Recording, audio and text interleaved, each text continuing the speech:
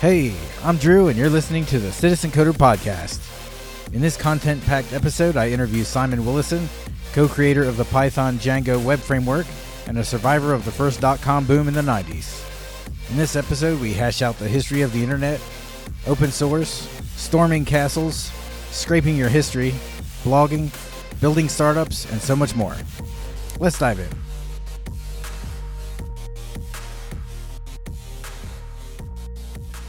Hey, Simon. So why don't you go ahead and tell me how you got started with programming?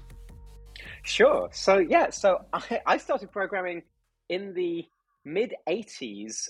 When I was a kid, I was born in 1981, and we got a Commodore 64. And my father taught me to program the Commodore 64, and I later found out that he'd set it up so I was sat on his left, and the how to program book was on his right, and he was basically a page ahead of me in that book as he was showing me how things worked. Oh, wow. And so I got really as a kid, I was playing around with the Commodore 64 and doing like screens with mazes on and all of that kind of stuff. And then later on, like much later, I got into web programming. So when I was a teenager, I started making websites in like that was probably the late 90s. And that was super exciting because, I tinkered on the Commodore 64, but really you're the only person who gets to see what you've been doing. And the beauty of the web is you put up a web page and anyone in the world can see it. Okay, nobody does, but you can at least sort of like feel like you're building something that other people can use. So then I got very heavily into online gaming and started building, before then I hadn't really had a reason to build websites. I was just tinkering. But with online gaming, I could build websites for my online gaming clan. And then I got involved in running a Team Fortress Classic League in the UK. So I was building the website for the league where people could see which matches they were in and the results of the tournament and all of that sort of thing, and sort of grew that into a news website about the game that I was playing. And that got me my first job in technology. And I ended up working in the first .com boom, sort of 1999 to 2000. I was working for a online games company in London, which lost like £35 million and went out and didn't quite go out of business, but it was very much part of the .com crash at the time. After which I went off to university.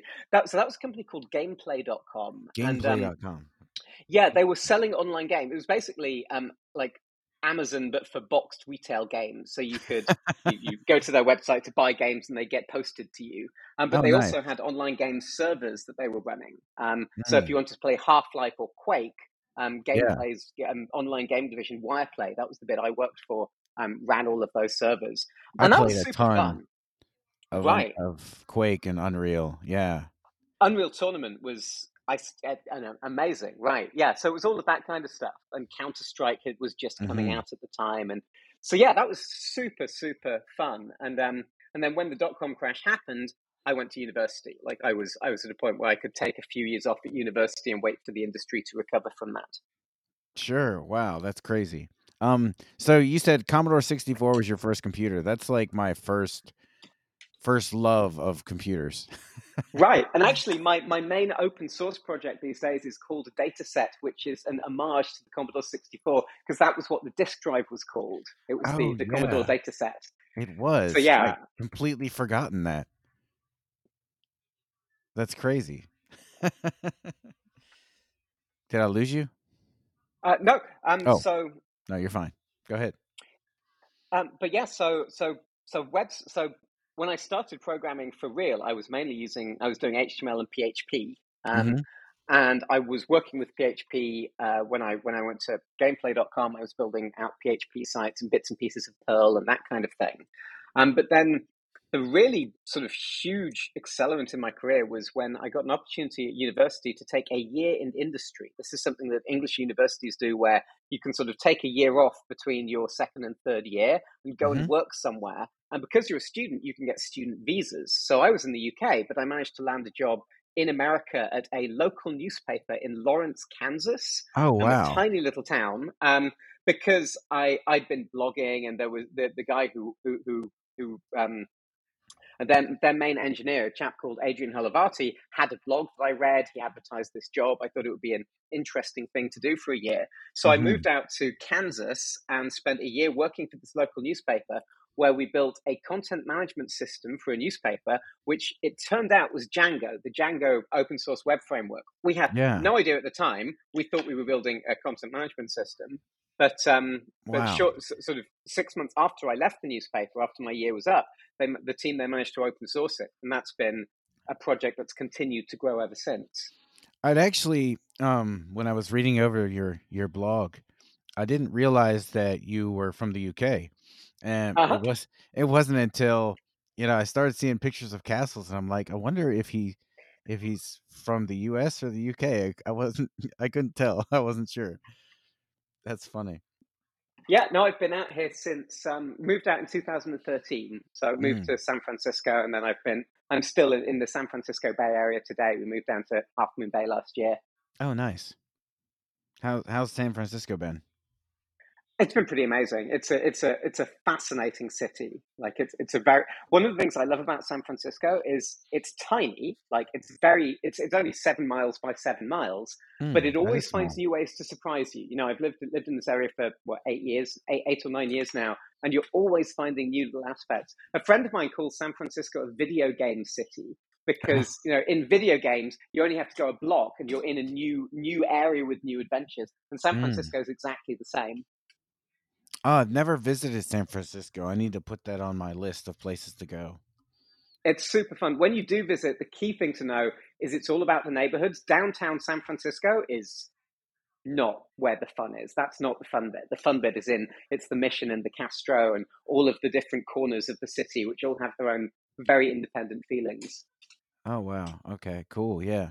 I've spent some time in Chicago, but that's not the same. I mean, they do have areas where you go and you can go to different areas, and first you're in one, and the next thing you know, you're in Chinatown. But Right. it's I on a love much larger Chicago. scale. It's a truly great American city. I'd love to spend more time exploring it. Yeah, I definitely would love to visit San Francisco.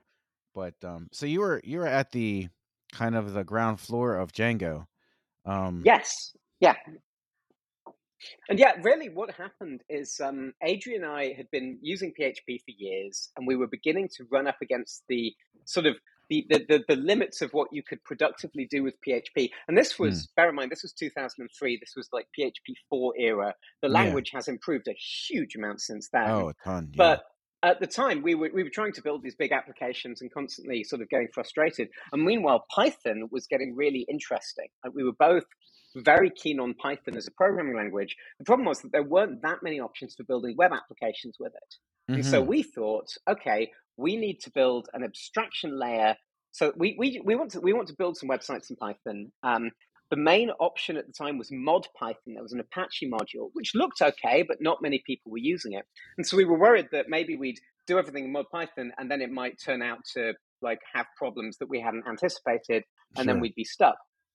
So we said, okay, we'll build a very thin layer between our code and mod Python, right? Just a little thin abstraction layer so that we can swap out mod Python later on if something goes wrong. And that Yeah. abstraction layer turned out to be a full web framework because you need templating and URL routing and like view functions and request and response objects and all of that kind of stuff, which we were building, again, thinking it was just a content management system for a newspaper.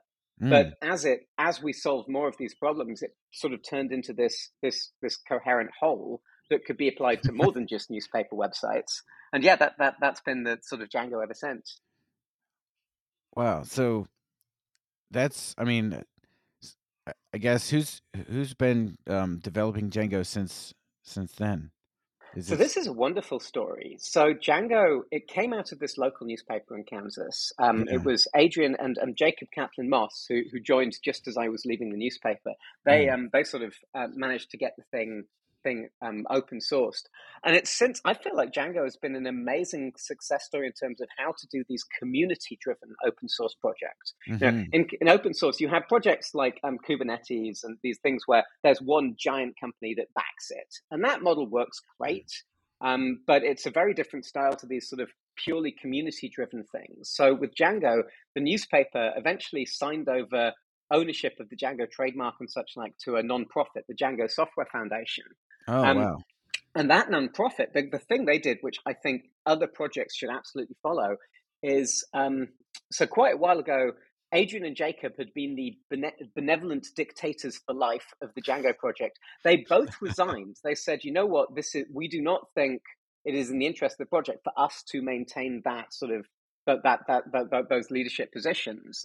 So the community had to step up, right? If you've lost your leadership, how do you continue to run the project? Right.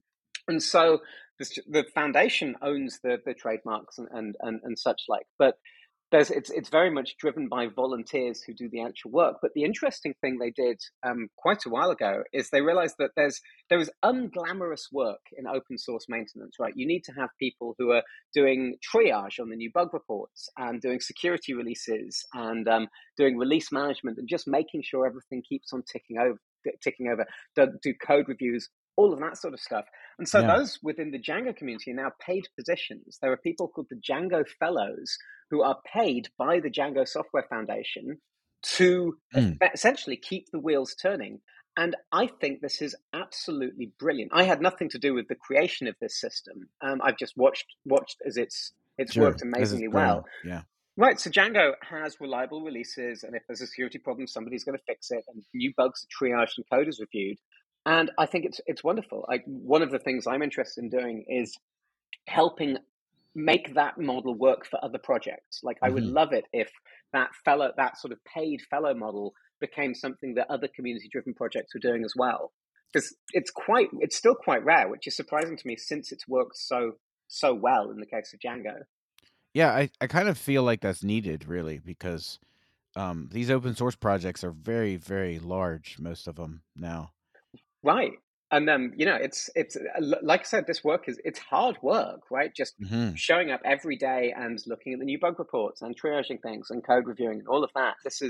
It's difficult to keep volunteers doing that over the long term. Like, people will volunteer for a little bit, but then life happens and other priorities happen and so forth. So I'm actually now, as of a few months ago, I'm on the board of the Python Software Foundation. I got elected as a board member. One of the things I'd like to explore there is there a role that foundation could take in helping smaller projects maybe dip their toes into this world of paid fellowship and paid maintainers? Yeah, that would be super interesting. I feel like you might be right. They might be sort of uniquely positioned to kind of advance on that. It's interesting, right? Because the challenges become very operational, right? How do you make payroll? How do you think about benefits or paying people in other countries? These are all things where you kind of need an accountant. And actually, the Django Software Foundation has an accountant that they work with very closely to help manage this kind of stuff. But if every open source project had to hire an accountant, that feels like that would be not necessarily the ideal use of resources. Sure, it's kind of basically a business at that point. Exactly. And it's even worse than that. It's a non-profit, and non-profits are businesses with extra rules. Running a non-profit is not a simpler thing than running a for-profit entity by any stretch of the imagination. Yeah, that's very true. I've worked at some nonprofits. Never run one, but I can't imagine the red tape. Yeah, it's complicated, definitely. Yeah. So the other thing I didn't tell you is if there's dead silence, don't worry about it. I'll just edit it out later. I figured there'd be an edit. Okay. Let's see. So yeah, so you're there at the founding of the internet, and then just the Django piece of the internet. And I was very early in blogging. I started a blog in 2001 when starting a blog was sort of a new and exciting thing to do. Yeah, and that's 20 years later, and I'm still blogging. I took a break of a few years when I was running a startup and didn't have time to do the blog thing. But I feel like blogging's interesting, and it feels like it should be making a bit of a comeback right now. Especially with like the things that are happening with Twitter and Facebook and so forth. It feels like people are beginning to wake up to the fact that having your own little corner of the internet where you can publish things is it's still a useful thing to do. It's also funny that when I started blogging, one of the tricks about blogging back in sort of 2001, 2002 is that anything you wrote would show up on the front page of search engines instantly, because bloggers linked to each other and there was the frequency of updates. It was like the ultimate SEO hack was having a blog. That Mm-hmm. stopped working for a while. I think it started working again. I'm noticing that when I write about something, within a few weeks, it starts attracting major like search engine traffic. Partly because nobody Oh, else is blogging, right? It's interesting. if you're blogging about a topic, you're probably one of just a few people who are writing about that thing. I But hadn't that's really kind of considered that. interesting. That is Yeah, that's super interesting. Yeah, I do a little bit of blogging. Mostly like, learning to code stuff or if I've run right. across anything. Um, but yeah, it's weird what kind of gets traction, and I think you're right. Like there's not, every everybody on Twitter says that the one thing you should do is blog.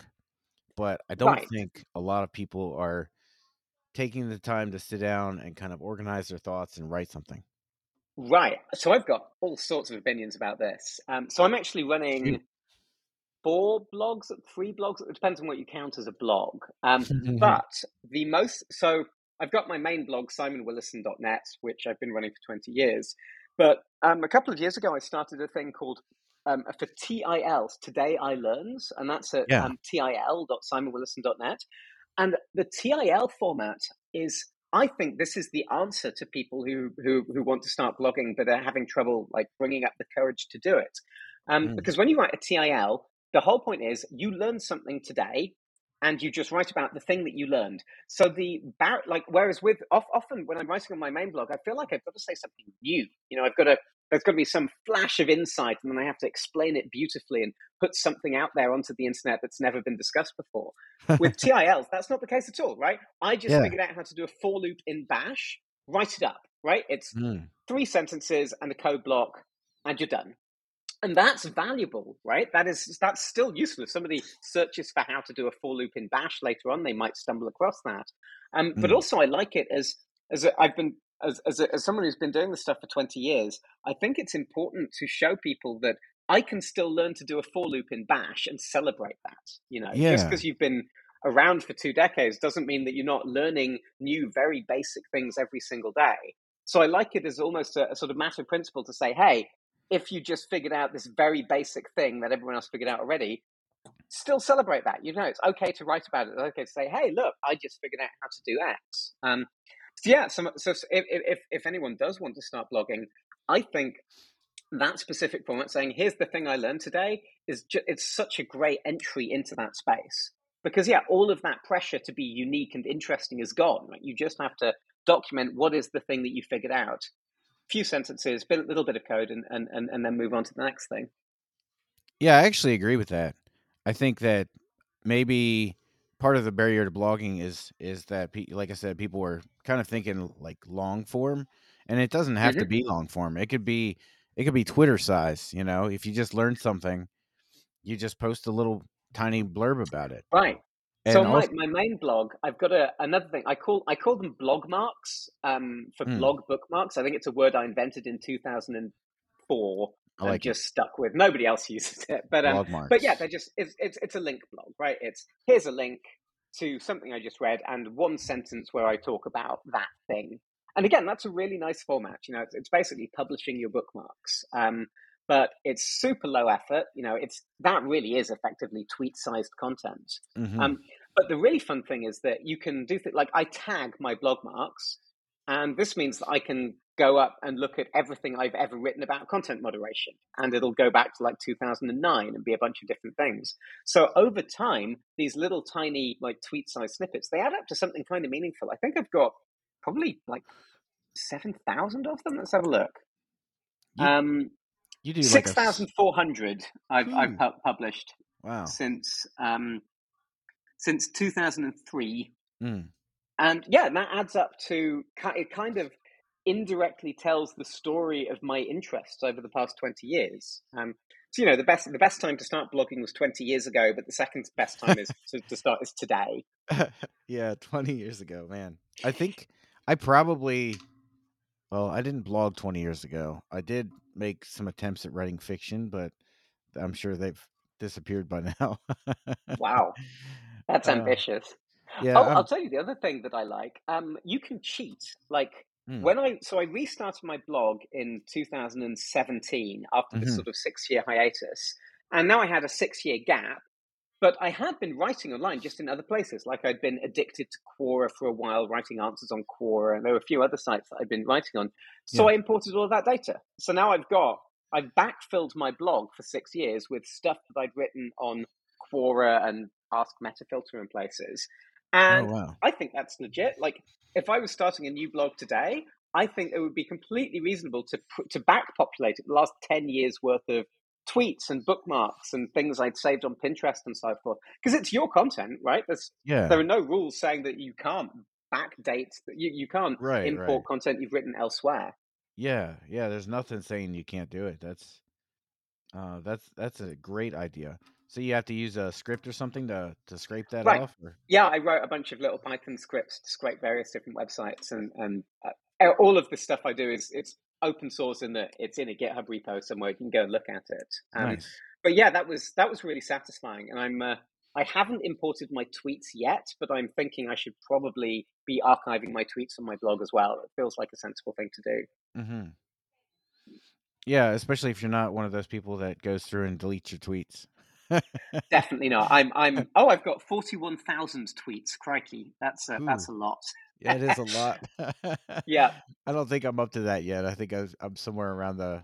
I don't even know if I'm like in the It's 10,000 fun. The other range. day there was an article about Twitter, a leak from a Twitter internal meeting where they talked about heavy tweeters. They said that Uh-huh. Twitter is worried that some of their heavy tweeters are leaving, and a bunch of people I know were like, "Okay, that sounds bad. Am I a heavy tweeter?" The definition of heavy tweeter was, I think, 3 tweets a week. Oh, So jeez. everyone I know is is a heavy Everyone's a heavy tweeter. tweeter. Yeah, Yep. that's funny. I do at least 3 a week, at There you least. go. You're a heavy tweeter. Uh, That's how you're categorized now. I probably do a lot more than that. I think I'm up to about 9,100 at the moment. Hmm. I'm not super tweeter, but I came kind of late to Twitter. I really just started using it because I found out about the whole 100 days of code thing, Oh and yeah. figured that would be a good way to kind of keep me motivated while I was learning. And yeah, it definitely has. I've done or made attempts at a few rounds over the years, but yeah, that's been kind of interesting. I think that the thing I love about Twitter is that when you start looking, you can find the interesting niches, and it's Hmm. just a giant collection of interesting niches. I love Australian wildlife conservation, and it turns out Oh wow. once you find somebody on Twitter who talks about Australian wildlife conservation, they're talking to a bunch of other people, and now you've got a Hmm. little collection of people who every now and then you'll log on and there'll be news about Tasmanian devils or something, and that's Yeah, great, right? that's That's awesome. super fun. And there's one cool thing you can kind of do now is you can add people to lists, and so if they talk Mm, about certain things, you can actually collect them in a list, and then yes, if you're I in a do that. mood. Yeah, I was gonna say if you're So in a mood to see a certain type of content, you can just go to your list and check it out. So, one of my weird Twitter hobbies is I love behind the scenes content about animated movies. So, Oh, cool. like, I love the movie Into the Spider-Verse that came out a few years ago. Uh-huh. Yeah. There was the Mitchells versus the Machines a couple of years ago. And it turns out the people who work on these movies are on Twitter and they tweet about their work. And they will tweet things like, here's a reference shot. So I shot this video of me eating a hamburger, and then I animated this character eating a hamburger based on that, and they'll put the two next to each other, and it's amazing, right? It's super. Or they have concept art and background art and stories about the sound design and so on. Hmm. So for Spider-Verse, I started a Twitter thread where I linked to here's one of the animators talking about how they animated the scene. And then I created a Twitter list of all of the animators on that movie that I could find and checked on that every few days to see what they were up to and added new things they were doing to that thread. And the thread ended up running for, I think, 13 months. I was adding to this thread. It ended Mm. up being hundreds and hundreds of tweets long, just with all of this background information on Spider-Verse and all of this art and so forth. I did the same thing for the Mitchells versus the Machines. And then the director of the Mitchells versus the Machines started liking my tweets. And I'm Oh like, no. this is amazing. This is like the most exciting thing ever. Um, but yeah, I love that. I love there are these communities on there who are super vibrant and interesting. And I don't know anything about animation, right? Sure. I like watching the movies, Hmm. but having that little insight into these other specialities is it's wonderful. And then being able to participate just a little bit through curation, through just building that thread and saying, look, here is all of this information brought together in one place. Yeah. Um, yeah. Wow. Yeah, I actually I kind of like animation. I do watch animated movies. I hadn't really considered a whole lot about what goes on behind the scenes, but that would definitely be something to kind of dig into and take a look at. I mean, especially these days, I think we've hit the point now where there is nothing you can imagine that somebody couldn't animate, right? Like, with Hmm. the state of the art in three, like I think we hit that point a few years ago. So animation feels to me like the purest form of storytelling. There is no story that can't be told in an Hmm. with a sufficiently talented team of animators. And it's so I'm fascinated by screenwriting and how you construct plots and stories and characters and so forth. And animation is just such a pure way, such a pure implementation of those ideals. Um, it's also funny that the Oscars, the big film awards, have always been quite sniffy about animated movies. Like no animated movie has ever won Best Picture. Yeah. And they actually created a separate category mainly so they could get that animation stuff out of there. Meanwhile, animators are pointing out that, hey, Marvel movies are about 70% animation now, right? Hmm. All of Yeah. the Yeah. visual effects that go into that. You're basically, the animators are making most of your movie anyway. So you kind of need to give us a bit more respect than we're getting. They really are actually. Yeah. Yeah. I the last I think the last bit of a Marvel movie I watched was oh, I think it was an Iron Man movie. Or no, actually it was the one of the Avengers films. I'm assuming you're pretty familiar with the Marvel films. I'm pretty well Pretty well. caught up. Yeah. Okay. Yeah, they're heavy animation. And It's it's a pretty nuts. beautiful art form. Like people It complain really about that. is. I'm like, no, look at the artistry, look at the talent that is going into building these animated sequences. Hmm. Um, And now they're putting it into. I mean, they're putting it into everything because they can use that and create things. That they couldn't before, and it's probably cheaper than blowing up something. Not to mention, once you get to the size of a helicarrier, I think that's definitely true. yeah, for sure. That's funny. I wanted to ask you about open source. Okay, so you said you've done a lot of open source, and we were talking about animation. So, are you familiar with Blender? Have you had any involvement with I've Blender tinkered projects? a tiny bit with Blender. There's that amazing, the famous donut tutorial, right? There's that tutorial which shows you how to build a donut with frosting on, which Yeah. gets updated every few years, the latest version of Blender. I've worked through the first half hour of that tutorial. I have not yet rendered my donut. Oh my God, you're missing out. But Blender's amazing, like because it's about 20 years old now, and I remember Yeah, years and years ago it kind of sucked, right? It it was a was bit of a terrible. right, and so I stopped paying attention to it, and then 10 years go past, and now it doesn't suck, right? It's Yeah, cutting interface is like cutting edge and driven project, right? Which hmm is yeah, pretty extraordinary for something with that level of user interface polish to be yeah. run in that way. I think I'd love to learn more about how that project works because they've done. Nobody thought open source could do that, could produce an actual like Uh, world class user interface on top of all of the underlying technology. yeah, and I don't know like much about their inner workings, but I've used it a little bit here and there over the years and kind of watched the development of it. And it was owned by a company, and then uh, I want to say the founder, he was I don't know if he was one of the employees, but they got a bunch of people together and pulled their money, and I think they bought it for like $100,000. Amazing. Well, And that's a then, bargain of the century. yeah, for real. Because Wow. I mean now it's at the level where you could they could use it in Marvel films if they wanted to. Like that's kind of the progress it's made over the years. It's just It's interesting. insane. I've been playing around with TikTok recently, and one of the genres of video on TikTok is people who've done their own special effects sequences using Blender, Oh, blended in with videos they've taken. So it's like them being chased by an X-wing and stuff. It's really cool. And yeah, oh these are no, that's awesome. like you can do this kind of stuff on your own laptop now, and some of the results are extraordinary. Yeah, yeah. And now I need to go look at some TikTok videos. That's the Uh, crazy. It's TikTok. It's kind of like Twitter in the niches on TikTok are fast. Like the people who do their own home special effects movies niche. Those mhm. are really interesting. But it's you have to get lucky with the algorithm. It has to show you one which you then watch, and then it's like, okay, you like that, and start. So you have to train it quite aggressively to Yeah. make sure that it shows you the good stuff. That's kind of the downside. I guess the good side is that, most of that stuff winds up on YouTube. Yep.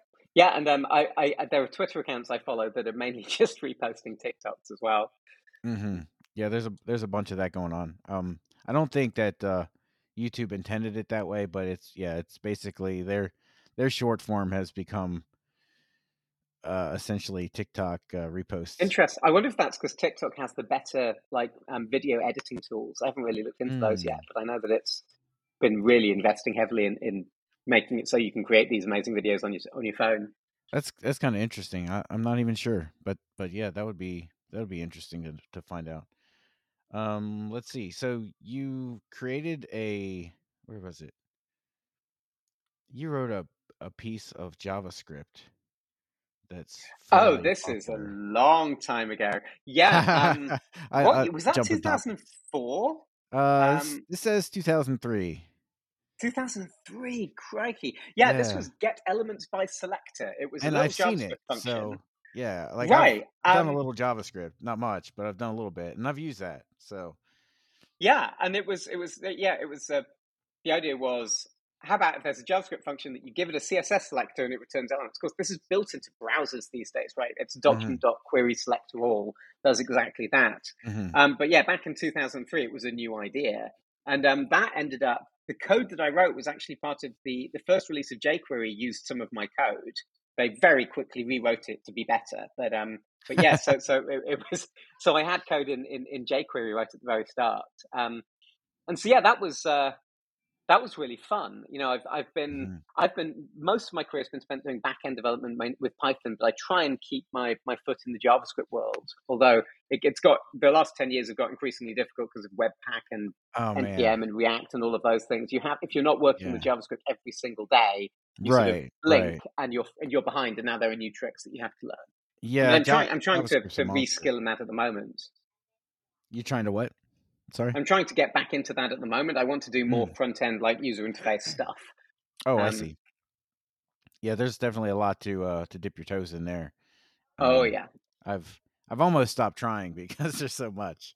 Um, I've kind of dabbled a little bit with React and React Native. I kind of like the mobile stuff better. I'm more of a fan of building for phones. I'm Um, totally that way. Yeah, it's like I spend about 9 hours a day on my phone, according to that screen time report. So I'm definitely using my phone for the web more than I'm using my laptop. yeah, I think that's kind of the trend too. I think more people are apt to use their phones for internet. I know I do personally use it a ton for that. Um, Mainly when I'm on my computer, it's because I'm either learning something or um, programming. But yeah, if I'm not doing that, I'm basically on the phone. Yeah. So, uh, sorry. Let's see. You had a couple other things too. I was super interested in. I saw a picture of you, or I don't know if it was of you. There was a picture of a castle, and Yes. I absolutely love castles. So this is an exciting thing about living in the UK is that the UK has castles, and Right. that's the UK one thing has I miss most history. in America is that America's not great for castles. No. There are a few, but not many. So yeah, there's this organisation in the UK called the Landmark Trust, and they Mm. are a non-profit group that they buy up historic buildings like castles and stately homes and so forth, and then they restore them and they turn them into vacation rentals. So it's basically Airbnb for historic buildings. And they've been doing Oh this since the wow. 1970s. And they've got like over 100 buildings around the UK, which you can rent. And the fascinating thing about them is that some of these, like, they're manor houses, or my favorite one was, there's a Napoleonic sea fortress in the Channel Islands, which has like a bedroom that was a Nazi machine gun nest because the Nazis took it over during the Second World War. And there's like a portcullis and all sorts of things like that. But the crazy thing about them is that some of these will sleep a dozen people, and they cost like $2,000 a week. But 2,000 divided by 12 people divided by like 5 nights, that's youth hostel prices. Like, if you can get a group of friends together, these things aren't expensive. It's a really cheap place to go. Wow. So we had a group of friends in the UK, and we formed this thing called Dev Fort /Dev/Fort. It's a Unix joke. And we would rent a fort for a week, and we'd go and hack on a project together. So it was basically like a week-long hackathon in a fortress. For a dozen people, and we did this quite a few times. And we eventually realized, like, we thought we were going to build startups and stuff, and no, it's not. That takes the fun out of it. Like build fun hacks and hang out together, but don't try to build something real. Exactly. Like suddenly it's not as fun as it used to be. But that has kind of like a secret society feel to it, like go there and build a startup in a fortress.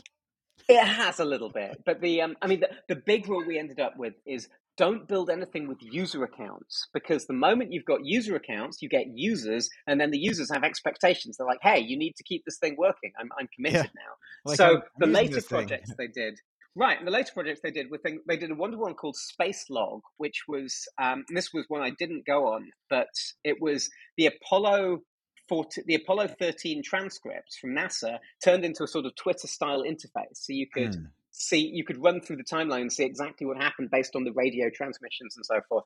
But nobody could log in, right? It's just a static website where you can do this, and that's the perfect project for this kind of thing, because you get all of the fun. You build something cool that people can play with, but you're not ending up with like angry users who you're responsible for like helping them recover their accounts when they forget their password and all of that kind of thing. Yeah. Huh. So you traveled around the world. Tell me about that. Well, this was so 2010. I was working at the Guardian newspaper. So this was the second newspaper I'd worked for. I worked for this newspaper in Kansas, building what became Django.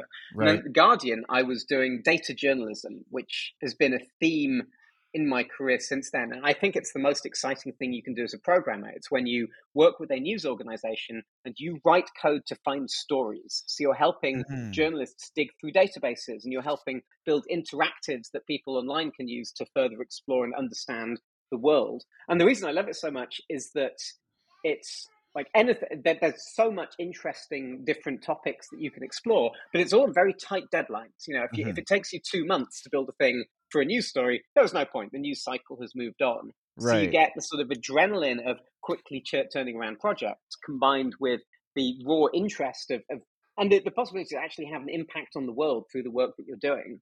Right. And so at the Guardian, the biggest project I did was around MPs' expenses. So we have members of parliament in the UK, and they can file expense claims. Yeah. And as far as I can tell, what had happened is our MPs were the lowest paid in all of Europe. But the way they got around that is you'd sign up as an MP on the first day. Somebody would tap you on the shoulder and go, hey, here's how we fiddle our expenses to make up for the low salaries. And so they were doing things like claiming on second homes in their constituencies that they weren't really using, or like just the amount of stuff they were able to claim on was kind of crazy. That is nuts. And there was a Freedom of Information Act charge to try and get hold of these expense reports, which were initially leaked to another newspaper who got a whole bunch of stories out of it. But then when the documents came out, we were then in a race with everyone else to try and find the best stories in these pile of like 20,000 dodgy scanned PDFs of expense forms. So I built a crowdsourcing tool. The idea was you go on our website, you type in your postcode, you say, okay, this is your MP. Here's a random page of their expenses. Does it look like there's anything shady going on this page? Oh, and so we got thousands of our readers to help us dig through 20,000 pages of documents and try and figure out which MPs were fiddling their expenses. And that was super fun. That was that was actually using all sorts of sort of skills and ideas I'd picked up in previous projects. That is an insane amount of documents. Oh yeah, it was a really interesting project, and I feel like it was quite influential in sort of showing what you can do with the intersection of crowdsourcing and news reporting. Mm-hmm. But anyway, so I'd been at the Guardian, and then my wife and I we got married in 2010, and we decided that we would quit our jobs and go traveling on a honeymoon for as long as we possibly could. Like we had laptops. We figured we could do like freelance contracts and things. Doesn't really matter where we are. Let's see how far around the world we can get. And so we gave up our apartments. We tried to travel over land. We went over to France. We traveled down to Morocco in Africa, and it was super exciting. But it turns out traveling and working for clients at the same time is kind of difficult because you've got 2 hours in an internet cafe. Did they reply to your last email with answering the question you asked? If they didn't, what are you going to do? You're kind of reliant on them to be responsive, which is a bit unfair on them. It's not their fault that you're constantly traveling and not reliably available. Sure. So then we had some ideas for like things that we wanted to build ourselves. And we got food poisoning in Morocco, in Marrakesh. Oh man. And we needed to stay in one place for a few weeks to get better. Yeah. And so we had it was in Casablanca, rather, in Morocco. And we had this idea and said, okay, we're stuck in one place for 2 weeks. Let's build this thing. And the idea was a website where you can see which conferences your friends are going to, because we liked going to conferences and we'd sometimes miss out on them. And, if we knew that our friends were speaking at like RailsConf or whatever, that would be super exciting. And we could then find out about the conferences that way. Right. So we built this thing, and we built it on top of Twitter. The idea was signing with Twitter. We'll look at who you follow on Twitter and say, hey, these people are going to these conferences. And also we could seed it with speakers. We could say, okay, I know that this conference is happening and these 20 people on Twitter are speaking. So even though they don't have an account on our website, we can still list their Twitter names. And then if anyone signs in who follows them, they will get that recommendation. So it kind of solves that cold start problem where you launch a new social service and no one's using it. So there's no information. So there's no point in anyone signing up. So we launched this on our honeymoon. Oh wow! And it turns out Twitter's viral. Especially people who speak at conferences have lots of followers, so they were all tweeting about it, saying, "Hey, look at this new thing." So it took off a lot. Well, we didn't expect it would take off at all. We thought our friends would use it, and that would be about it. Sure. So we ended up thinking, okay, well, maybe this is a startup. Like maybe this is an opportunity to actually start a company, because a lot of people want to do a startup, so they start the company and then try and find the idea. And maybe 2 years later, they still haven't got there. Right. If you found the idea already, you can skip all of that bit. Yeah. So we applied to the Y Combinator Startup Accelerator. Actually, from I think we were in Luxor in Egypt, and we shot this little video where we had like a 6,000-year-old temple in the background, which we didn't mention. We just had it as a little bit of sort of background color. And we got accepted to Y Combinator. And so 3 months into our honeymoon, we found ourselves moving to Mountain View in California for this 3-month long, like startup bootcamp thing. But we couldn't tell our friends, because part of the thing with Y Combinator is announcing that you are a Y Combinator company is a news event, right? So you want to keep that in your pocket and then say, hey, this is our big launch. And so we kind of had to be a bit sly about it. We're like, oh no, Mountain View's lovely this kind of year,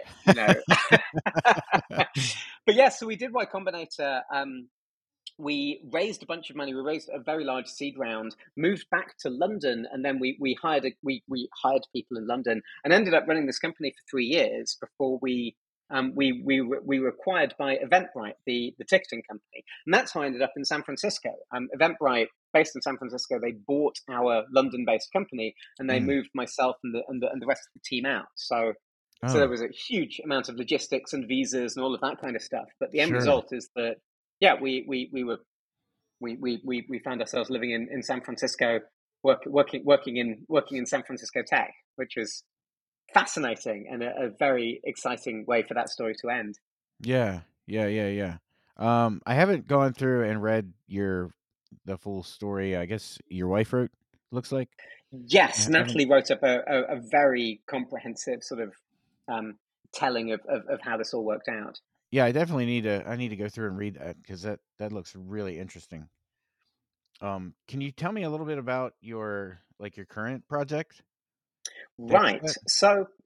So I was at Eventbrite for I think 7 years, and I enjoyed it. I wouldn't have stuck around for 7 years if I didn't. But I was always felt like I'd become detached from this idea of data journalism. Like the stuff that I most enjoyed in my career were the times when I was working in news organizations, Hmm. doing that kind of stuff. Yeah. And then I found out about this. There's a fellowship program at Stanford University called the JSK Journalism Fellowship, and Mm. basically it's they take like about 18 journalists a year, and they pay you to come and be present at Stanford. So you're on campus, hanging out with the other fellows, you're interacting with the Stanford students and other professors. You can take lectures and courses, and you have to be working on a project that is beneficial to the overall sort of news industry in some way. Hmm. And it turns out it wasn't exclusively for journalists. Like I'm enough of a journalist, and I'd worked in those environments, and the stuff I was doing was relevant to news, that I could qualify as sort of the slightly odd one out in that group. So I got accepted onto this fellowship, and I got to spend effectively a full year at Stanford being paid to work on what I thought was most interesting, which Mm. on the one hand is amazing. And on Yeah. the other hand, it completely ruined me because now I can't go back. The fellowship ended nearly 3 years ago, and I haven't really held down a full time job since then because I just want to keep on working on the projects that I was working on then. Sure. Um, and I've had a successful startup exit, so I don't have an infinite runway, but I can afford to not have a job for a while. Right. Um, but yeah, so the project I was working on there was it's this project called Dataset, and basically it's open source tools for initially for data journalism, but actually it turns out people other than journalists also need to analyze data and find stories in it. So the Right. core piece of software is a Python web application that gives you an interface on top of a database, so you can load data of Mm. any shape and size you like into an SQLite database, run my software, and you get an interface that lets you browse it and search it and sort and filter, and also run your own SQL queries directly against it. So you can basically like do anything that you want with that data, and then export the data back out again as CSV or as JSON, or install plugins that let you get it out in other formats like iCal and Atom feeds and so forth. Yeah, so the initial idea was make it really easy to explore the data and also make it easy to publish that data online. Right? This is an obvious next step, is how do I put this live so other people can see it? And so Yeah. a lot of the work I put into Dataset has been about making it as easy as possible to take data and then turn it into a website that other people can use. So it's got Oh. mechanisms for publishing to Heroku and Google Cloud Run and Vercel and Fly.io, where you type a command on your computer, you say Dataset publish Heroku myfile.db, hit enter, and it will do whatever needs to be done to deploy a new application online with your database baked into it. Ah. So that was the original idea, to make it easy to explore data and make it easy to publish data. Yeah. And then I realized, okay, so now I'm doing it all against SQLite databases because like MySQL and Postgres are great, but you have to run a server and learn how to run a server and set up usernames and passwords and all of that kind of thing. An Right. SQLite database is a file. So if you can create a file on your computer, you can create a new database, which is it's liberating. It means that on an average day, I'll create a dozen databases and then delete half of them because who cares? It's just a file, right? Yeah. Yeah. So but the problem is, I'm building a tool which, if you've got your data in a SQLite database, now you can explore it and publish it. How do you get your data into a SQLite database? So I started building more tools. I built tools that can take a CSV file and put it in SQLite, or can take an export of your GitHub data and load that in, or your Twitter history, or all sorts of different bits and pieces. I've got like dozens of these little sort of standalone tools which can take data from something and schlep it into SQLite. And then Yeah. once it's in SQLite, you can use Dataset to explore it and visualize it and so forth. Um, Mm. but what's ended up happening is I'm now responsible for 185 projects, I think, because these Wow. things just keep on multiplying. Like I'm like, oh, iCal feeds are interesting. I should do a plugin that can produce an iCal feed. Um, So, and yeah, you're writing all the plugins for this 175 thing projects. too? Not thankfully, not all of them. Most of them. I think I've written 90% of the plugins. Ooh. The plugin directory just hit 102. There's 102 plugins, and I wrote 93 of them. It looks Wow. like. So that's not all me. But that's that. But the plugin thing's really interesting as well, because it means there are no bad ideas for plugins. Like when you're building a piece of software, you've got to be a very strict editor, right? You have to be. You think of an idea and you think, okay, I could build that, but now I'll have to maintain it forever. And what if it's got design flaws or security holes? You know, there's a whole bunch of reasons not to add random features to your main project. If you've got plugins, that doesn't. You can. I've got an idea for a plugin. I can write it. The absolute worst is that it's a bad plugin and then people shouldn't use it, but it doesn't harm the integrity of that core of the project. So actually, a couple of years ago, somebody was hassling me about GraphQL and how GraphQL was the future of APIs. And I was like, I don't think so. I think it's rubbish. So I built a plugin for Dataset. To win an argument, I built a plugin for Dataset that added GraphQL support to demonstrate GraphQL was a terrible idea.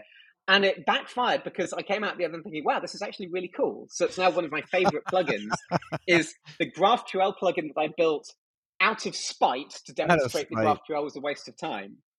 But yeah, like I was never going to build GraphQL support for Dataset Core, especially when I didn't believe in GraphQL. But I can, as a few days of experimental sort of side project, it works really well. So and really this is my sort of really ambitious goal for Dataset is I like comparing it to WordPress, right? Where WordPress is a CMS. It's a perfectly decent core CMS. And it's got 10,000 plugins that mean it can do anything. Like there is nothing in publishing that there is not a WordPress plugin for. And as a result, WordPress runs something like 25% of the internet is WordPress sites.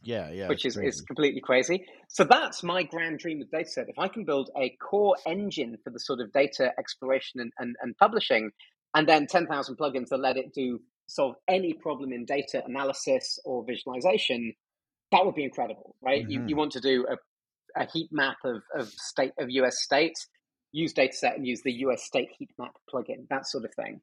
So yeah, as a result though, I think Dataset is my minimum of 10-year project, right? In my career, I've had a lot of projects, and I've never before had a project where I could see myself still working on it in 10 years time, and being excited about it. Dataset is that. I can't see myself getting bored of this because I can always find a new interesting aspect of the world that I can be writing plugins and tools around this for. But the challenge then is if I want to work on Dataset for the next decade plus, it needs to be sustainable, right? I can't just do this out of my own pocket forever. And furthermore, I'd like to pay people to work on it with me. You know, right now it's me. I've got a bunch of contributors who kick in every now and then, but really it's mostly a solo effort. Yeah, that was my next question was, how do you think you can monetize this so it's a little more sustainable? So I've formed an LLC, and the first product I want to put out is I want to do the hosted software as a service version. You know, the charge company is $50 a month to run this for them because it's pretty tried and tested. You know, it's because it's pretty tried and tested. There are definitely. Sorry, can you still hear me? I just dropped an earphone. Yep, I hear you. Yeah. So yeah, the software as a service thing, because it's tried and tested. Lots of open source projects have pulled this off successfully. Mm-hmm. Once you've got paying customers using your software, it helps solve the prioritization problem because they'll be like, I need it to do this. And you're like, okay, well, that's clearly the thing that I should work on next. But I think there are opportunities beyond that one. That's just the most sensible sort of starting point, I think, for commercializing this. I'm not opposed to raising money to do a startup thing later, but I also know that because I've raised money in the past, it's easier to raise money on good terms if you don't need the money, right? If you're already revenue positive and you've proven a business model that you've hit product market fit, you can raise money to accelerate that at much better terms than if you're still in I don't know if this is going to work or not. Right, the feel it out stage, Exactly, yeah. Huh. Yeah, that sounds like a really awesome project.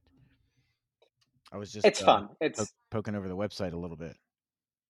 One of the biggest problems I have with it actually is explaining what it is. You know, I need that elevator pitch. What's the 15-second version of what Dataset is? And I think the reason it's so hard is that it's a lot of different things. It can solve a huge number of different problems. Kind of like Microsoft Excel. I wonder what the elevator pitch for that was, because that is that tool you can apply it to almost. How would you explain Excel in 15 seconds? I'll Man, have to yeah, look into that I don't even because know. it's Like, I haven't, but right. yeah, I get what you're saying. Like, that's finding that elevator pitch is kind of key.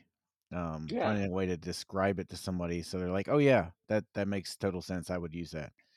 And it turns Um, out the project is 5 years old on November the 15th. So I've mm. been 5 years and I still haven't solved the elevator pitch problem, which is not a good sign. I really need to get on top of that. But have you actually given it any thought, or are you just So much thought. I, Yep. f- I feel like you're just so busy writing stuff, Well, that's the other interesting thing, which is right? Is awesome. that um, there's building. You can if you spend all of your time building the software and Hmm. none of your time marketing or explaining the software, what Yeah, are you doing, right? right. There's no point in building it if people don't understand it and can't use it. Can't use it. Um, but the Yeah. flip side is if you need to spend the time building it. So something I'm experimenting with right now is this idea of doing a week of one and then a week of the other. So you have a week of building, and then Hmm. you do a week of marketing Hmm. effectively, and then a week of building, and then a week of marketing, and you just keep repeating that forever. This is specifically a trick for solo founders, where you've got one person trying to wear lots of different hats. Because I Yeah, find anytime I'm building software, I feel guilty that I'm not out there explaining it to people. And sure. anytime I'm like marketing it, I feel guilty that I'm not building it. That you're not So it building it. feels like Yeah. designating weeks, I can think, okay, I've had a great idea for a feature.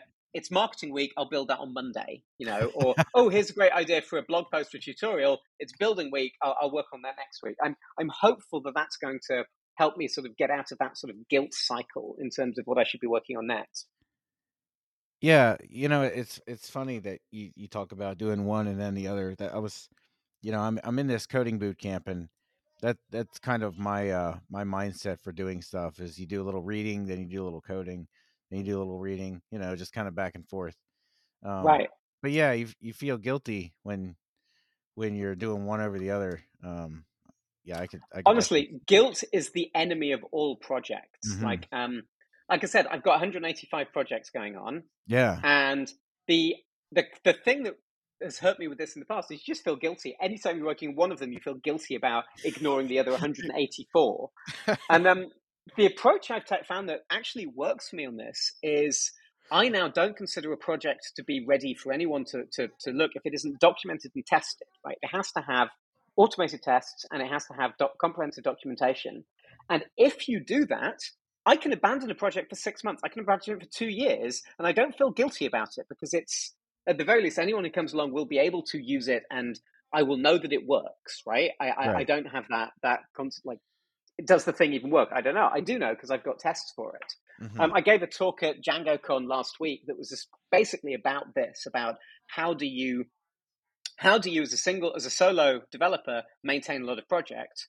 And the answer is it's tests and documentation, which is interesting because it seems Mm. like that would slow you down, right? It seems like Yeah, layering that on top of yourself, saying I have to write tests and documentation for everything I do. right. Obviously that's going to take longer and that should slow you down. I found the exact opposite. I found that because I'm doing that, I can work on all of these. Like, I can forget that a project exists. This has happened once or twice, and then I remember it again, and I go and look at it, and I've got documentation that explains how it works, and I've got some tests. I'm like, okay, I can pick up as if I was a stranger joining this project for the first time. Like, that's really the trick here, is that you have to, if you're going to work on so much different stuff, you have to assume that you will be the new maintainer who adopts the project from scratch in a year's time. And Mm. so if you set things up such that that is possible, so if it's well documented, if it's got good tests, then that works. And if you don't do that, then yeah, you come back to a project and it's like stumbling across some random open source thing that someone else has built without documentation and tests, and realistically you're not going to be able to engage with it. That makes so much sense. I've often thought about, like the little things I've built. Like how do I come back and know what I'm doing? But you may Mm-hmm. not. But if you document it, you can come back and Right. and And it's one of those things, it's hard the first time you do it. And after you've written a README file for 185 projects, it's not hard anymore. It's tr- also, it's repetition. incrementalism, right? Writing a test suite for something from scratch is hard. Adding a single test that tests a single new feature that you just added when you've Hmm. got 50 existing tests to copy and paste from, that's a lot easier. And so yeah, so the pitch for my talk I gave was, here are techniques that you use on large software engineering teams. Like, if you've got hundreds of engineers, you need good tests and good documentation. Turns out if you've got one engineer, the same tricks still work. which is I think that's unintuitive. I wouldn't have expected that, but it's the key to my productivity has been taking those larger engineering practices and scaling them down.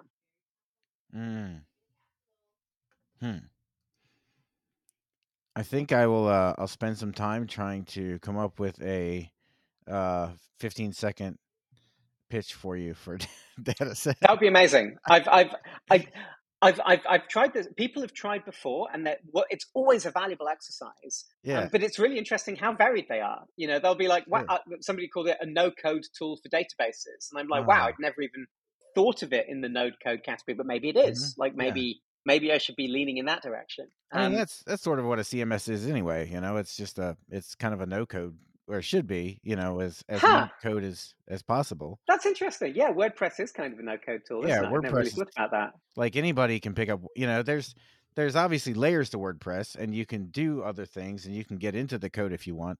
But most people that are using WordPress are just, you know, just firing it up and using some made hosting or whatever, and just slapping together a site, or not touching the code at all. I know the first few I did on WordPress were like that. I didn't touch any code. Right. Yeah. I mean, also WordPress is like, for the business model that I'm exploring, WordPress is an open source thing, and they make the money off the hosted version, right? It's a classic. I love GitLab, because GitLab, again, GitLab. Very, very aggressively open source. Yeah. They've got over 1,000 employees, which they've built through running the paid version. Because it turns out most companies would much rather pay you to run it for them than have to add that to their already creaking stack. Yeah, that's a lot of extra work for sure. I didn't realize that GitLab was open source, but I haven't really. Yeah. Here's the craziest thing about GitLab is not only is GitLab itself open source, but their employee handbook is open source and public. And that means that they've got things like GitLab have employees in like 40 different countries. Their HR handbook is online, and you can see how they do payroll in 40 different countries and how they do benefits. Like, it doesn't tell you how much people earn, but it tells you the mechanisms for how do you pay somebody in, I don't know, like Tunisia or something. And they also, their sales handbook is online, and it's got information about like how they negotiate discounts and do strategic closes and stuff. And this is solid gold, right? If you want to learn how software sales works, right? If you want to learn how to run your own company, I mean, that's kind of insane. I guess that's one of the things also I like about Basecamp, or I think they've gone back to their old name. Their employee handbook is wonderful. There's the section in the Basecamp employee handbook about how they work as a team, like, and it's all about like, their big thing is, so you want to ship a feature, you shouldn't have to depend on another team for that feature. If you should be able to build the back end, deploy it, build the front end, build the mobile app piece, do all of those pieces within your own team. Because the moment you're like delayed on, the mobile team don't have time until next month, it seizes everything up. And I love that. I that's something I always aspire to for my own company. I want to be in a position where teams are completely independent of other teams when it comes to shipping the thing that they're responsible for. So this painting, can you tell me a little bit about the painting, the dogs? I'm curious. That's a fun one. So yeah, That's this awesome. is Barbara Streisand cloned her dog. Right? Barbara Streisand, back in 2018, I think, she cloned her dog. Because you can get this done now. There are companies that will clone your dog for you. Really? And she wrote this.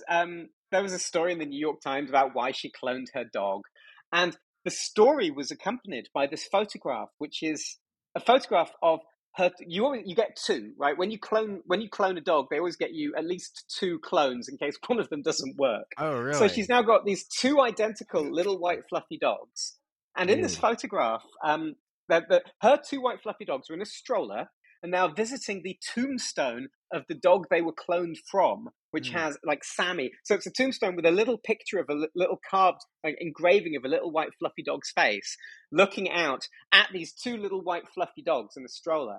And it's like, these dogs are visiting the grave of themselves. That Oh is my god. so dark and so weird. Also, the fact that they're in a stroller is in itself entertaining. And Yeah. the caption on this photograph was two identical puffs of white fur gazing at the tombstone of the dog they are. Oh And my I just got god. That's obsessed with this. Like, everything about this is so weird and science fiction and like dystopian. that's Um, totally weird, man. and I'd always wanted to do one of those. So there's this little town in China that's responsible for 90% of the world's oil paintings. Right, it's just full of oil painting artists, and you Huh. can commission work from there. There are lots of different companies that you can use to commission a painting. And I'd always wanted an oil painting commissioned in China. I felt that would be a fun thing to have. Yeah. I'd never had a subject for one before. And then this photo came along. So I'm like, okay, this is it.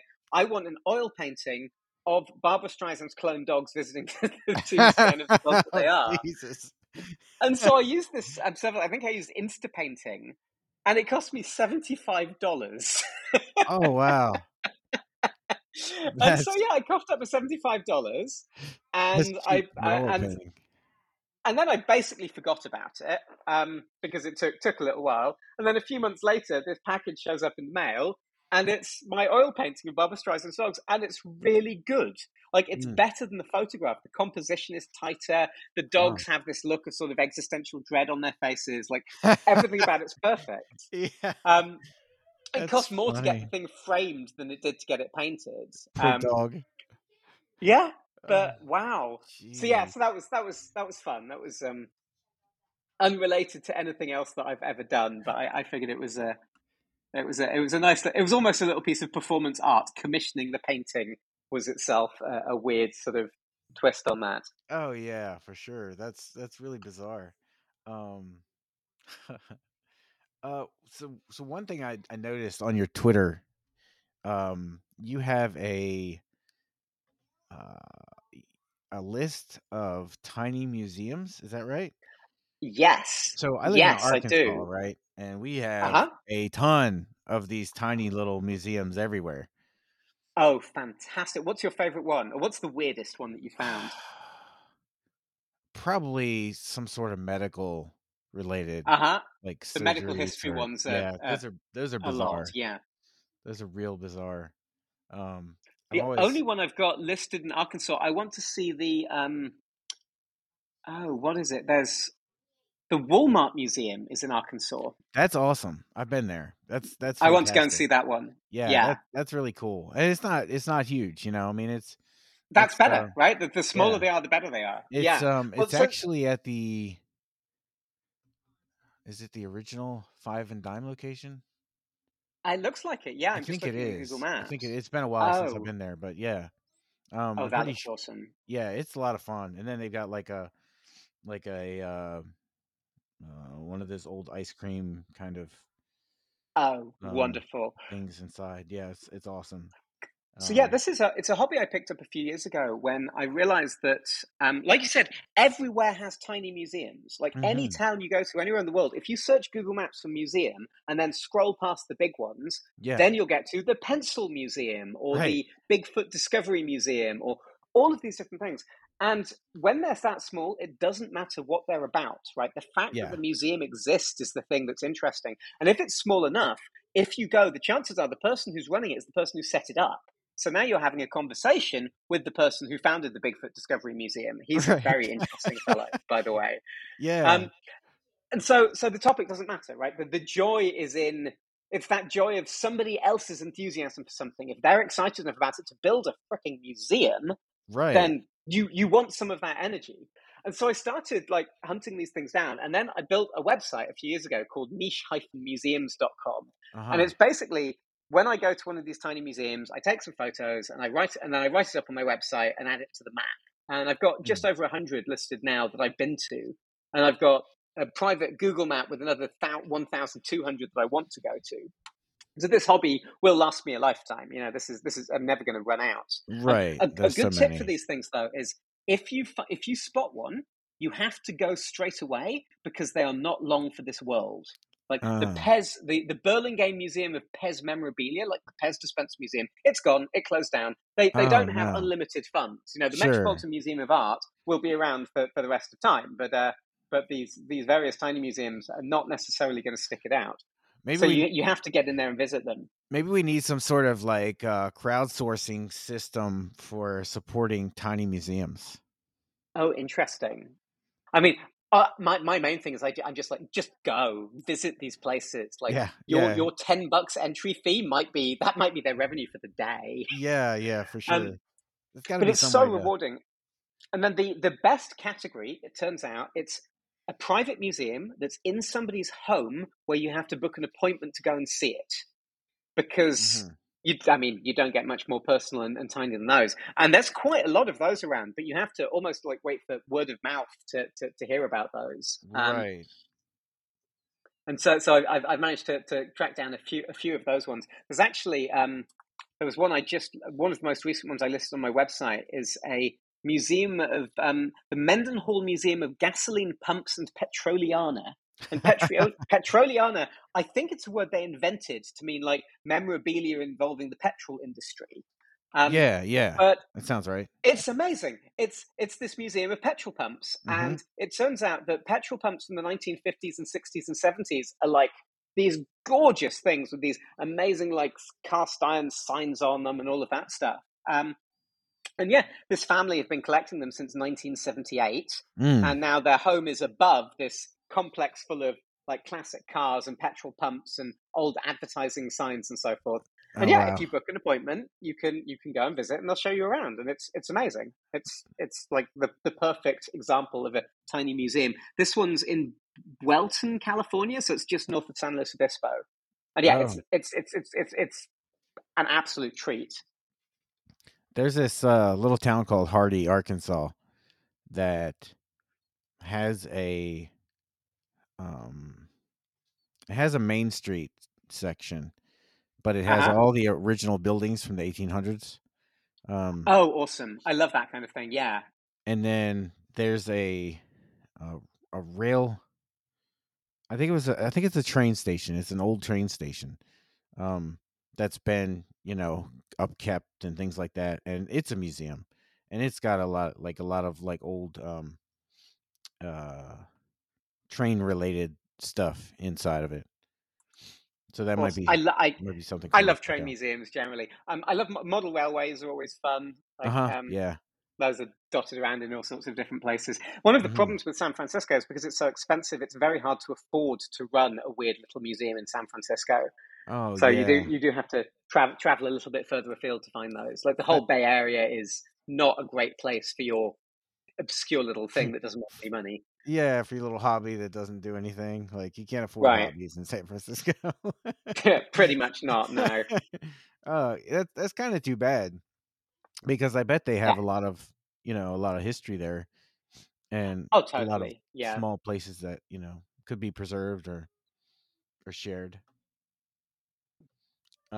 Is there anything else in this wonderful list of stuff that you've done over the last 20 years or so that you want to cover? So there is one thing. There's a technique that I'd like to promote. Hmm. So when you work for newspaper, when you do data journalism, there's a lot of scraping of data, right? You Yeah, need to yeah. scrape various. There's all sorts of places where the data's there, but it's locked up in some terrible like county court website or something, and you need to get it Right. back out. And there's a technique that I've been promoting for scraping, which I call it Git scraping. Ah. Um, I, I I find that there's all sorts of things where nobody's ever bothered to give them a name, and once you give it a name, it's easier for people to have conversations about it. So the Right. idea with Git scraping is you run a scraper which scrapes to a Git repository and then commits each change. And the Oh. reason this is interesting is it turns out there are lots of sources of information online where they don't have the older versions of things. They Hmm. just sort of publish the current snapshot of stuff. And if you scrape that and record it in Git, you get to record all of the changes that are made to that. And it turns out the news isn't the interesting bit isn't the data, it's how the data has changed over time. So a really great example of Mm. this is power outage maps, right? Every power company has a map somewhere that says, here are our current outages. You go to PG&E's outage map, whatever, and it shows you everywhere where the power is out at the moment. Yeah. But they don't let you see historic outages. Like that's not. They're trying to solve your current problem.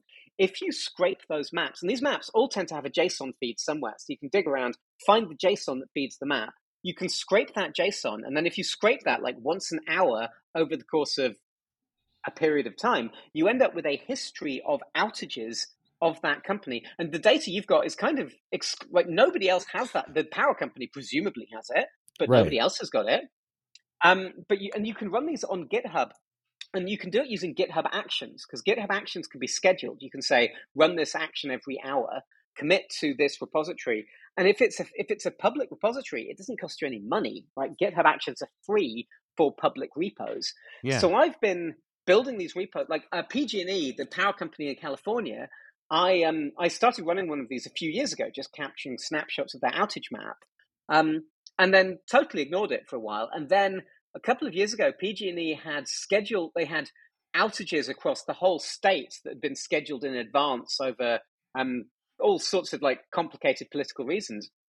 But I had these. I was capturing the data. So I could do things like generate an animated map of California showing the power going out over time and then coming back on again. Because I'd been collecting all of this data. And so I called this Git scraping. I wrote a bunch of tutorials about how to do it. And I also created a topic on GitHub. If you go to github.com/topics/git-scraping, you can see that there are now 310 repositories that do this. And I'm responsible for a tiny number of these, but there are a whole bunch of people who are doing this now. And if you sort by recently updated, you can see that 30 seconds ago, somebody tracked events on 511.org. 1 minute ago, Entergy outages were tracked. The BBC, the White House press release feed updated 2 minutes ago. So you've got all of these scrapers hitting all of these different things and recording this history of what changed. Now, can that be used for anything? Yeah, basically, you can.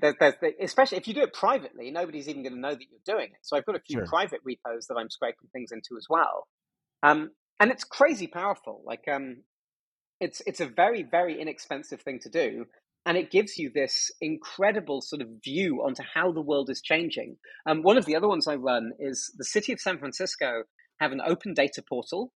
And on that portal, they publish a CSV file of every tree in San Francisco that's looked after by the Department of Public Works. So they have 195,000 trees in this file, and each tree has a latitude and longitude, when it was planted, who looks after it, what species of tree it is, right? But here's the crazy thing. They update that file every working day. Wow. Like, I noticed this. I went to their website one day and it said last updated October, whatever. And I was like, hang on, that's yesterday. And it turns out, somebody in City Hall is updating this tree with like this file with like, here are the trees that were changed today. So I've been scraping it. So I've spent the last 3 years now, I've been scraping this file into a Git repository and committing the diffs, which means I've now got a history of how the trees in San Francisco have changed over time. And I've done nothing with this, right? It's sat there. I've not done any analysis, but potentially you could say, okay, rich neighborhoods versus poor neighborhoods. Are they getting more tree activity from the government? Which species of tree lasts the longest? There are stories in this data. This is sort of the end goal with the software I'm building. I want to help people tell the stories. I want to build software so a journalist who isn't necessarily a computer programmer can dive into this history of trees in San Francisco and figure out what's been going on and find those stories. And it's really cool. So I would encourage anyone who has a sort of wants to be civically engaged, finding interesting things to scrape is a very, very fun way of telling stories about the world. I kind of want to try this. What was that link again? So github.com/topics/git-scraping. But also if you search for Git scraping, just GIT scraping. I've got an article that comes up on my blog, which is part of a whole series of posts where I've talked about techniques and tools and all sorts of stuff. I did a project just last week where I was scraping the Google Maps traffic directions between my little town and the town 8 minutes away, because there was a pumpkin festival and the traffic was getting bad. And so Google will give you the estimate, as in the JSON it says estimated 15 minutes driving time. So I scraped that for a weekend and plotted it on a map. And now I've got a map showing exactly how the Pumpkin Festival affected our local driving times. And it took like 15 minutes to get the scraper set up, and then maybe an hour of tinkering around with graphs at the end of the weekend. So it's a really fun technique. You can do all sorts of fun, tiny little data projects with it. Yeah, that sounds amazing. I would definitely like to try that out. That's pretty cool. Well, I think we're just about at the end of our time. Is there anything you want to shout out or plug before we go? I'm just thinking. Or if there's anything else you want to talk about, that's fine too. Good plug. Okay. So yeah, I think my main plug is I'd love it for more people to check out this dataset project I've been working on for almost 5 years. Like I said, the fifth birthday is November the 15th. And so yeah, if you go to Dataset, that's DATASETTE, like the word cassette, but with data instead of CAS. Dataset.io is the main website for that project. And that will link through to the over 100 other related projects for this stuff. But yeah, I'm always, especially if you try this thing out, yeah. I'm always keen on hearing from people, especially if it didn't work. You know, if you tried it and you didn't understand it, or it wasn't useful, or it would be more useful if it could just do this one more thing. That's the kind of stuff I want to hear about. I've got a Discord channel for it that you can join. I also I have an office hours program. So on Fridays you can book a 25-minute conversation with me over video, and we can talk about projects and all sorts of different topics. So I'm always keen on hearing from people who want to try out some of my stuff. Awesome, great. I will. I'll definitely drop these links in the show notes. Well, thanks for coming on, Simon. I really appreciate you taking your time out. And cool. No, this has been really fun. This is a really fun conversation. Yeah, this has been a blast for me, for sure. But all right, thanks a lot, man. I appreciate you.